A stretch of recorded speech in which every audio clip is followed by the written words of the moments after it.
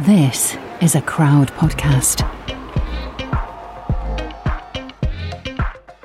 Welcome to the Fertility Podcast, where we aim to educate and empower you on your fertility journey, whatever stage you're at. I'm Natalie Silverman, a broadcaster and fertility coach, and I had my son after successful fertility treatment. And I'm Kate Davis, an independent fertility nurse consultant. We'll be your trusted guides, chatting each week with experts and people just like you to let you know you're not alone. Let's dive in. Welcome to another episode of the Fertility Podcast. You weren't looking at me. I did smile. You weren't looking at me as I started smiling. Sorry, I was looking down at my notes. I just had to banish Kate's nodding queen statue. That sounds like really trashy. Nodding queen statue. Right, first off. I'm sorry. Is that not trashy? Yeah, it's really trashy. But start off, it's not a statue. It's a little desktop thing, and it just nods with the sunlight that comes in through my window. And it was given to me by an American friend of mine who obviously loves, an American person would buy something like that. Who loves the royal family and could not get over the fact that we had the Queen for tea. But it is trashy. I know it is trashy. In a chintzy, but it's not way. A statue. That makes it sound like it's as big as me. Okay, figurine. Ooh. Okay. Anyway, how are you? I'm good. Good week? Yes, good week. Busy week, but a good week. Yeah, all good. Yeah, a lot going on. Happy belated anniversary. Thank you very much. Saw a little cheers picture. How many years married? 22 years. What'd you get for 22 years? Life? No. Actually, well, it's supposed to be copper, but I got some very nice underwear. Oh, I know. Oh, Mr. Davis. Yeah, Mr. Davis. What about you? Have you had a good week? Yes, I have. I've been away seeing family, which was all lovely. My husband pretty much saw every family member. Everyone was doing the awkwardness. Do we hug? Do we not hug? But it was lovely. It was obviously all in bouts of the agreed amount of people. We had my nephew's bar mitzvah. My son ate his body weight in sweets. I think I've now got spots from eating my body weight in sweets. There's just loads of sweets. And like, who knew sour and fizzy sweets could be in so many. Amazing. And they had the coolest selfie picture thing that was like this little screen, like your computer screen, and just loads of fun and all the props. Just brilliant. Lots of loveliness and cousins playing, and it was a real good tonic. So yeah, all good here. And we're sharing an episode with you that Kate and I recorded a couple of months ago. We have these like flurries of activity when we can get hold of people and we're available. And I realised we hadn't shared this conversation, hence trying to kind of explain what you're about to hear, because we caught up with a lovely lady called Dr. Zeynep Gurtin. Now, I've known Zeynep for quite a few years, and she works at UCL in London, and she's always involved in really fascinating projects around women's health. And when all lockdown happened, Zeynep and some of her colleagues really got on the case to put out a survey to kind of try and work out how people were feeling, which is what you're going to hear her talk more about. This chat with Zeynep, which we recorded in March, but we were waiting to share it because, as you'll know, if you've been listening to the Fertility Podcast, we've been taking on this journey to finding out what could be wrong to that point of having to have treatment. And we thought it was really interesting to share how we'd felt when treatment was halted because of what's going on in light of the kind of concerns about rising cases of COVID. And I'm sure that there's probably a little bit of just a niggle, and I don't want to scaremonger, but maybe there's a little niggle with you that, oh my God, is this going to happen again? And hopefully it absolutely won't, because all the necessary precautions and everything were put in place in the clinics, and we've been through it. And the fertility clinics were able to be the first area to reopen, weren't they? Yeah, they were. And I think you're absolutely right. It's because we've got processes in place now. I can't see, unless anything even more disastrous happened, and I desperately want to touch some wood. In an ideal world, I can't see that the fertility treatments would stop again. I guess it's the main thing is keeping the NHS not overwhelmed, and we've managed to do that with the vaccination programme.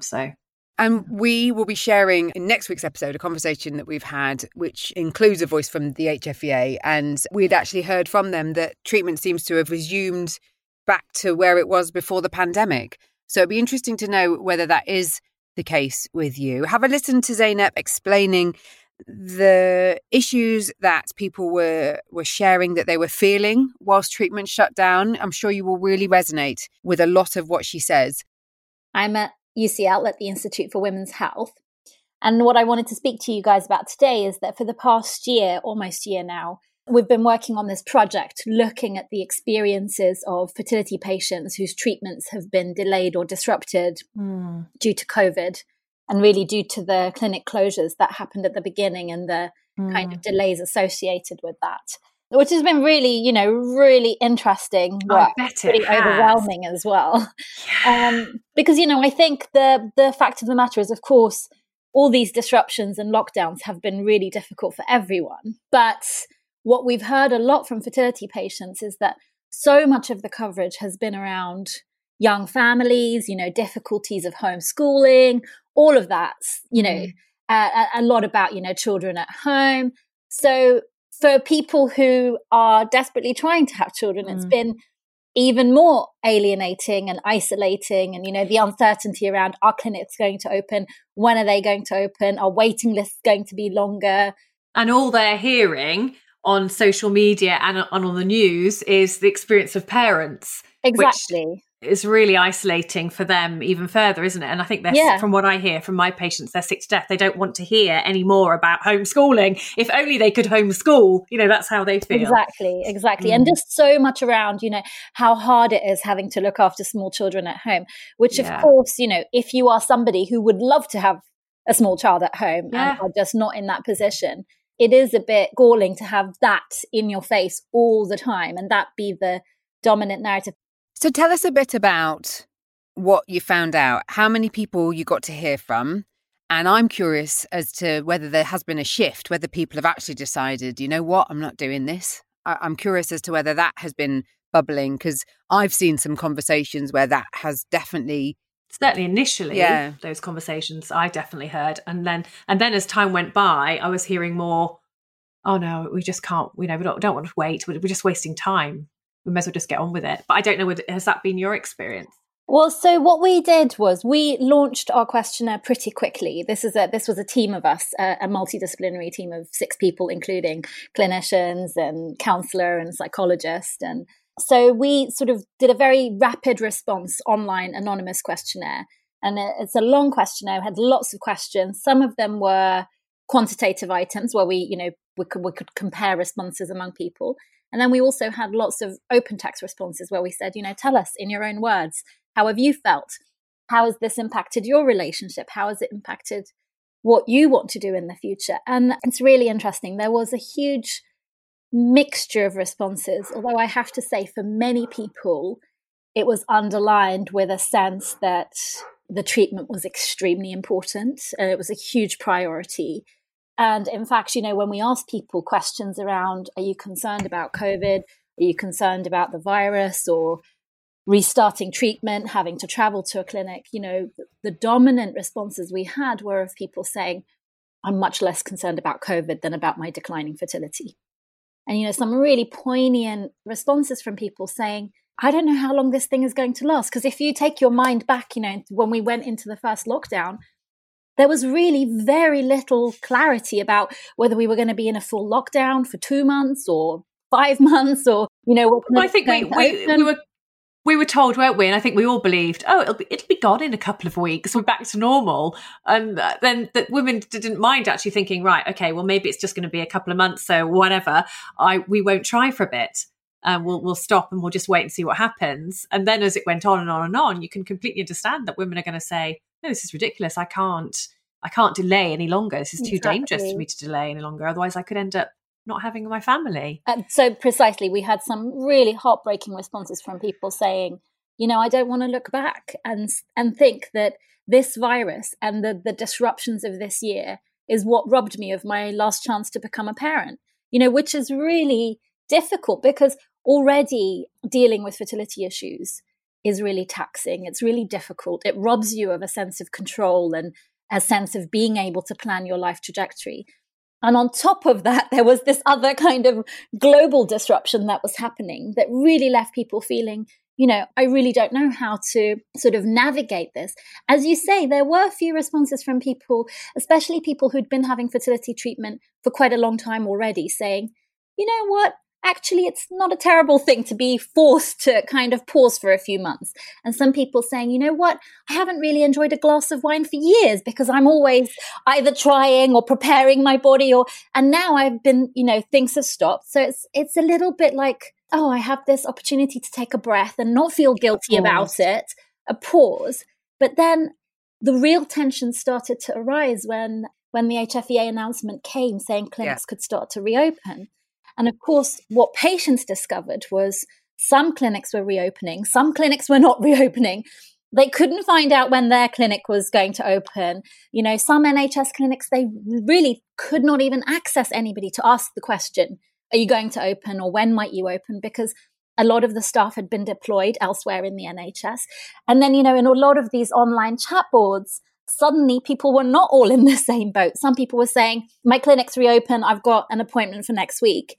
And others were saying, well, I've not heard anything from my clinic. So then the anxiety was really starting to build up around what a waiting list is going to look like. And, are we going to be able to kind of get back? Is our clinic even going to remember that we were about to start a cycle? Are they going to be overwhelmed? And I'm still seeing that now. I'm still seeing that women are hearing that there's a massive waiting list to restart treatments, which is sad. I can completely understand why that's the case, but it's sad that even now, when treatments have been restarted for this length of time, there's still this delay in accessing their treatment. And there's conversations of people who might be starting treatment. They might be trying to understand about having the vaccine. They might have been told they are eligible for the vaccine, and then they don't know the impact that has on their treatment, or they're then being asked if they're going to do a frozen embryo transfer. So there's quite a lot of different variables that are now factoring into people's decision making.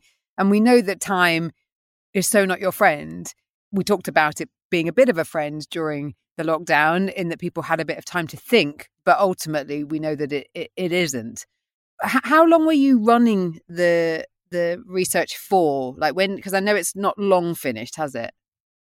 We're speaking in March. And the questionnaire was actually live for 6 weeks during May and June of last year. So it was really that period where many clinics were closed, some clinics were starting to reopen. And so we were able to get people's responses to that kind of really the heat of the disruption and lockdown period. There were some aspects of this research that we obviously intuited going into it. The fact that time and waiting was going to be anxiety inducing for some patients, as we know from, what we know about fertility treatments in general. But there have been other aspects to this story that were much less expected. And like you say, different elements to people's thinking. So one aspect that we hadn't anticipated were lots of considerations coming up regarding employment.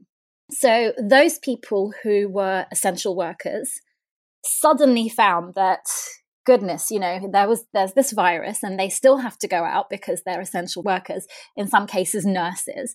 And so, they have this priority of wanting to undertake fertility treatments soon, yet they're very aware that they're having to expose themselves potentially to this virus. And if you think back to, May, June last year, we really didn't know what the impact was going to be on fertility or on pregnancies or unborn babies. And also, essential workers saying it was becoming much more difficult to try and take time off work, or if you're a nurse, to try to be in a non-COVID ward. So that was one side of the story. And the other side of the story, for those people who were furloughed or whose work became more precarious, concerns around finances and concerns around, how difficult it is. It's difficult at the best of times to tell your employer that you're thinking about undergoing fertility treatment. But this added layer making it more difficult at a time when people are becoming made redundant and furloughed. So people feeling anxious about, how secure their employment was and what impact that might have on, their decisions about building a family. So lots of complicated considerations built into this issue, definitely. On the other side of that, I was really interested, Natalie, in the research that you guys did in Fertility Matters at Work about how women felt that lockdown and working from home had actually made it easier during their fertility treatment. That's really interesting, isn't it? Yeah, and it's a conversation that I've seen continue, that people have felt that there's not that hiding aspect of this because of there being less engagement with your colleagues, and so you can do that side of things separately. But I've also had conversations in my coaching work with clients who are staying in work because of what you've just described, Zainab. They've been furloughed. They don't want to rock the boat at all when they have, monetary commitments going out each month towards their treatment. So the outcome of this, from what you've found, it's a really in-depth toll on people's emotional well-being, isn't it? That I don't quite think we understand the extent of yet, do we? Yeah, I mean, so the kind of the words that people really use to describe how they felt were powerless, helpless, frustrated, anxious. And of course, we can understand, yes, of course it's going to be frustrating, but the intensity of feelings a lot of people reported about this was really heartbreaking. So I've got a couple of quotes. Would you mind if I read them for you from our study? No, please. I'd love to hear them. So just a few which I think really conveyed the intensity of emotion. So one woman wrote, "When I heard the clinic was going to close, I was completely devastated. My partner isn't getting any younger, and further delays to our treatment was beyond belief. It was a particularly bitter pill to swallow with all the jokes around lockdown baby boom." Another says, "It made us feel as though our lives were on hold once again, and that our dream of becoming parents was even further out of reach. I was so heartbroken to have come so close to making it happen, and then it was whipped away from us." And a third says, "I feel panicked and desperate. I'm worried that by the time I next get a chance, it will be too late. I find the uncertainty of how long the wait will be unbearable. I will be last in the queue after those who are in the middle of treatment." So, these really strong feelings. One of the stories that we heard again and again from people were that this wasn't just a disruption that they'd come across, that this was yet another disruption. People had lots of long stories around having suffered previous losses or having had to halt their treatment for financial reasons or for other, family caring responsibilities. One woman spoke about how her mother was having cancer treatment last year, so they'd stopped treatment the year before so she could care for her mother, and now there was this. Or other patients talking about having to undergo, surgeries for fibroids or this or that, and then this was just at the point where they were about to begin treatment. Here was this other thing, and of course, on the one hand, it was a fairly universal experience for all of us. The whole world was halted by COVID, but a very personal feeling that, gosh, the world is against us. We were just about to get there, and now it's been whipped away from us again. So very strong emotions coming up for people. I mean, do we think, the three of us, that the pain of this is properly understood by the powers that be? I mean, we know that there's been various campaigns throughout the pandemic to have certain voices heard. I mean, my initial thoughts go to the whole flexible working. And I'm not just talking about that for parents, because obviously in this context, it's been proven that flexibility of working is paramount for people going through infertility struggles. And it's something from the work that we did with our Fertility Matters at Work research. People often felt that they were denied access to appointments or what have you because they were told they couldn't work from home, and it was one of the biggest things that we know people want in the workplace. So we've got that kind of conversation now happening, but I don't know who's looking out for the people that have been affected during lockdown with their fertility treatment, apart from us who are in the space having these conversations. And when we talk about the mental health impact of the pandemic anyway, I feel like the impact of people who might well have lost out on their chance to have a family has been totally overlooked. I think, sadly, I don't think we'll see that realization yet. That reality won't come to us yet. I think we're still a long way off from actually getting over the COVID crisis. Okay, the end is in sight, we hope. There is that glimmer of hope there. But I don't think we'll fully appreciate and understand the impact of this yet. I think we're way off that. But like you say, who is, apart from us kind of talking about it and trying to garner, I guess, people to start considering the fallout, who is going to be there to pick up the pieces? And probably nobody, right? I mean, I think that's That's so, it's so frustrating, really, because there are aspects of this experience that are unavoidable. And then there are other aspects like the support side of things, or the understanding, or the social sensitivity, which you would have hoped that we would have got past by now. But again, that was a huge part of the responses we heard. So people talked about their usual sources of support: friends, family, social media, and clinics. And although I have to say, as a kind of opposite example, most of our respondents wrote about what a great source of support their partners were. But aside from that, it was really difficult to receive support. So friends and family often didn't understand. Friends who had young children, there were many stories of people being insensitive unintentionally. So work colleagues or friends saying things like, well, at least you're lucky you don't have to homeschool, which it's said to try and be understanding, but that's such a hurtful comment if what you want more than anything is to have a child that you are looking after and homeschooling. Sometimes family members said things like, well, now is not the right time to be thinking about this anyway. You shouldn't be thinking about that in the middle of a pandemic and there's this virus. And again, people felt that expressed a distinct lack of empathy in terms of how important this was for them, that this wasn't something frivolous that they were, they weren't saying, I want to go shopping on Oxford Street in the middle of a pandemic. They were saying, it's really important for me to try to have a child. And then really perhaps the key place where we would have expected there to have been support, the clinics, really based on our research, we can say they fell short. And so there were 3 major areas of complaints that our respondents had about the lack of support from clinics. And those were lack of communication and information about what was happening and timelines and things like that. Inability to access staff, so inability to get hold of phone numbers or emails bouncing back and things like that. And then thirdly, most painfully, a perceived lack of care and empathy.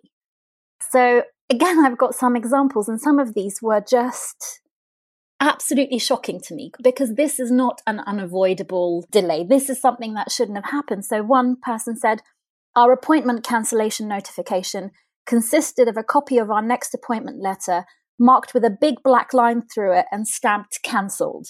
No reassurance or explanation of next steps or managing our expectations. A severe lack of empathy. I mean, that shouldn't be the way that patients are getting communication about their appointment cancellations. Another person talked about how when they tried to get hold of the clinic, they were made to feel like a pain. Why are you calling again? We've told you the clinic is closed. And they were like, well, I'm calling because I'm trying to find out. Because people didn't know when websites might be updated. And also because people like Kate and I kept saying, call your clinics. Because that's what the HFEA told us to tell them. Absolutely, absolutely. But it's just, again, another woman told us about, she didn't know how her clinic would contact her when the clinic decided to reopen. So every morning, the first thing she did was check the mail, check her phone for messages, go on the clinic website and start refreshing the website, which is, it's such an additional burden. On the opposite side, where clinics did offer support in the form of Zoom meetings or Facebook groups or even, updates on Instagram, that was really appreciated by patients. So I think that's a really important take-home message for clinics, is that these things, being patient-centered doesn't have to cost the earth. To have a counsellor or a patient supporter who's holding a Zoom meeting once a week is an enormous help and reassurance for patients and makes them feel that they're connected, they've not been forgotten about, they've got a place to check in and meet up with other people going through similar things. Well, both Natalie and I heard loads, all the 3 things that you've said there, that patients were disappointed or frustrated and anxious with regards to their clinic response. We heard that all the time, didn't we, Natalie? Do you think that clinics will learn from this going forward? I mean, goodness, we hope we never have a COVID crisis again, but actually it's really possible that we might. So do you think that they've learned, even if it's not in a crisis, that they've learned to have better communication? Because I think generally communication with clinics pre-COVID was pretty rubbish. They weren't great at communicating with their patients. So do you think they'll have learned and will improve for the future? I really hope so. I mean, it's certainly been one of our big motivations to try and get this message out to industry. So this is not just an academic study, but it's one that, because there are these very clear take-home messages that are easy to implement. So I really hope clinics will start acting on them. Some of them have told us that they have been. And as you say, I mean, we hope not to have something like this again, but it's very probable that we will have other disruptions in the future. So it's important to put these mechanisms into place now so that, you know, we're not kind of scrabbling for methods and means of dealing with things when we're in a point of crisis. I think that's really important. You know, clinics just saying to patients, we have no information, check the HFEA website. Well, that's not really good enough. You know, these are your patients and you have a duty of care towards. Especially when the HFEA is saying contact your clinic. So we knew, Natalie, didn't we? It was just going round and round in circles and no one was communicating. I think those clinics that did embrace the digital communication that was necessary will be remembered. And word of mouth, you know, is a powerful thing within this particular type of treatment, and hopefully people will be encouraged to give their feedback to the HFEA as well, and so people can continue to, you know, look back at what people have said and hopefully they'll learn. Yeah, I think so. The one thing that there has been a lot of during this crisis is there have been a lot of loud voices within the fertility community of former patients and influencers and people sharing information and talking, and there's just no excuse for the clinics to not be able to communicate. Even if they can't function as they'd want to, there's no excuse for them not to be able to communicate. Yeah, and I think what some clinics don't necessarily realise very clearly is that this impacts the level of trust that your patients have in you. So if you've been particularly bad at supporting your patients during this crisis, then even if the patient stays with your clinic, it's going to impact their treatment because it's going to impact how they feel about the clinic, how they feel about, you know, the amount of trust they can put in that place. And certainly we did hear in some cases patients deciding that they would change clinics. And some of them did say, you know, my clinic didn't provide any support, but I was able to join XYZ Zoom meeting or Facebook group because a friend was having treatment elsewhere, and that was wonderful. So, you know, even if you just think about it from a business perspective, it makes sense for clinics to put their attention in terms of patient welfare. Yeah, I think it's been a very interesting case study of crisis management at its weakest. I won't say worst, but weakest. And hopefully a lot will be taken from these types of conversations. So thank you, Zeynep, for sharing what you've found out. And I'm so glad that, you know, you acted on it and you got that survey out there and that you got those results. What was the sample size? It was 457 women who were receiving fertility treatment in the UK.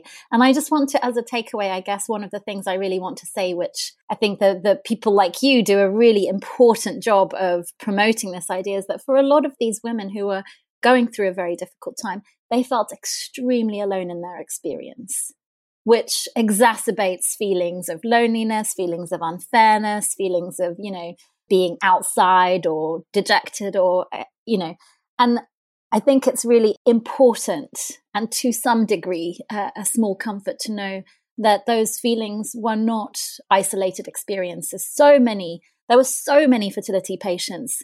There are still so many fertility patients that have been impacted by COVID-related delays. And for a lot of them, it's been a very difficult experience. So if you are a woman who's been facing that and you felt very low and anxious about it, then I think it's really important to know that that's perfectly normal and to be expected in the face of such a difficult experience. And also, Zeynep, what I think is really powerful is that you, through your study and the questionnaire, you gave those women who felt that they weren't being heard the opportunity to be heard. And that's so important because it makes them hopefully help them feel that actually their feelings and their fears were completely justified, and having that ability to express them, I guess, quite cathartic as well. Yeah, a lot of the respondents did actually write that at the end of the questionnaire. They said that it had been very helpful and they really appreciated it, that to have the opportunity to voice their opinions. And for us, it's really important that now we do our best to make sure we give that message to the HFEA, we give that message to the clinics, and we, you know, talk about the things that these women have said, and, you know, make sure their voices do reach the places where decisions are made and change can happen. So we extremely, you know, we really appreciate that they took the time to tell us their stories. So what happens now with what you found out? What's your next step? So part of what happens now is, as is the case in academia, we will publish our findings in peer-reviewed academic journals, which is a lengthy process. And because that's a lengthy process, it tends to take many months to go through peer review. In the meantime, we're doing, consultations with clinics and speaking to the media. And we had a Progress Educational Trust event recently. So we're also trying to get the message out to the people who it's most relevant for, including the patients and also the clinicians and counsellors and those people who work with fertility patients. So, Kate, that chat with Zeynep, which I sent to you to have a listen to on your dog walk, and you had no memory of having the chat. No, sorry, Zeynep. How rude of me. I think I must have been having a bad day that day. But it definitely was you. It definitely was you. It was my voice. Talking to Zeynep. It was definitely, I remember you there. I know. And do you know what? When I was listening to it on my dog walk, I suddenly heard my voice. I was like, oh my God, I don't remember this. Did you think it was one I'd done without you? Yes. Genuinely. I'm so sorry, Zeynep, if you're listening. I am so sorry. Sorry. But that's not to say you weren't interested in the conversation when it was happening. You just don't remember it. That's fine. I was massively interested in it. What do you think has changed in terms of what Zeynep was saying, where we are now? So we spoke to her in March. We're talking in June. We mentioned at the start, that maybe there is a little bit of anxiety rising again as we hear the news, that COVID cases are rising, but we're fully underway with the vaccine. You talk all the time about how you definitely think industry advice is for people trying to conceive to have the vaccine. So that shouldn't stand in your way. No. And I think to answer your question, that's where things have changed, definitely with that. And therefore we're okay. The treatments are carrying on. I think we're in a good place. I think where we haven't changed, and this really struck me, bearing in mind we were talking with Zeynep in March and we're now June, no one is supporting these patients that have gone through the trauma of having their treatments cancelled still. There is, and I'm not pointing the finger at anybody because it's probably not possible to reach out and support those people. But, I think one of the questions was, I think you said, who is there to pick up the pieces? Well, I don't think there is anybody. And like I said, it's not for want of trying. I just don't think there physically is anybody to pick up those pieces. And I think in the chat with Zeynep, I think I said that we haven't yet seen the fallout of this situation. And I don't think we're even there yet. And I suppose what worries me is that we'd already know that women who go through a protracted fertility journey and IVF treatment are more likely to have postnatal depression once they have had their baby. And obviously that's just looking at women who are successful in their treatments. But I just wonder whether this now and the disappointment they had over that time and the anxieties, will that show up later on? Especially if they haven't been able to have treatment and they've had to maybe just accept, or they've had treatment that's failed and that was the last attempt due to time. I mean, there's just such complexities in what we have to deal with. And then when we're faced with all that's gone on, like you say, I mean, I don't know who the special person is that could come in and save the day and wave a magic wand. I don't think there is anybody, Natalie, and that's what's scary, really. I guess it's down to us, not us. I guess it's down to us as individuals to... Well, I guess it's down to highlighting that, as you've heard in this conversation, you're not alone in how you're feeling. And so by validating your feelings, knowing others feel the same, that hopefully will help a bit, but then reaching out to get support and not try and process this on your own, whether that's peer support or professional support. I think that's just the key takeaway we can give. But on a lighter note, you can always come to us and ask us your questions and we'll do our best to signpost you. You can follow me at FertilityPoddy on Insta and Twitter. And me on Insta at Your Fertility Journey. And you can also let us know your questions to our expert, James Nikopoulos. Here he is again. Ask the expert. Ask the expert. Ask the expert. Ask the expert. Ask the expert. I love this next question. This one's a great one. Why do you need to use a first morning urine sample for a HCG pregnancy test, but a mid-morning urine sample for a LH ovulation test? My answer is I've got absolutely no idea, and I didn't know you did have to. Is the honest answer? Oh, Kate. I didn't know you did. I find that really quite bizarre as well, that some, I don't think all, but some ovulation kits suggest testing for LH at lunchtime, because I think I don't know whether this is true, but their rationale behind it is that there's a peak in luteinizing hormone around kind of mid. Yeah. It must be a diurnal variation. It must be the LH, and I just can't remember my physiology. But that would make sense. But I think the key is that people don't get too stressed out about it, because it just strikes me as something just to frustrate people even more. Totally. But it's probably that the urine's most concentrated in the morning, so it's great for HCG, and you probably get an LH peak diurnally and around lunchtime. That probably makes most sense. I'll re-engage my brain, and that probably makes sense. Yeah, I think there is, but I mean, as I always say, LH sticks are just you're literally peeing money down the drain. Don't bother with them. Couldn't agree with you more.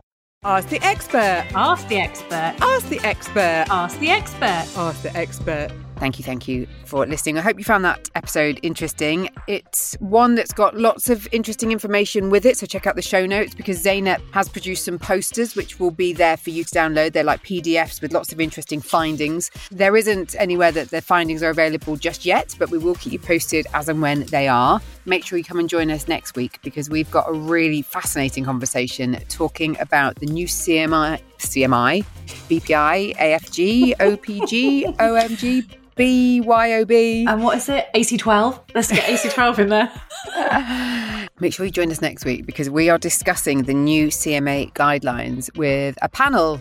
We've got a foray of guests, and we look forward to hearing your thoughts on that. Thank you as always, and until the next time. Crowd Network, a place where you belong.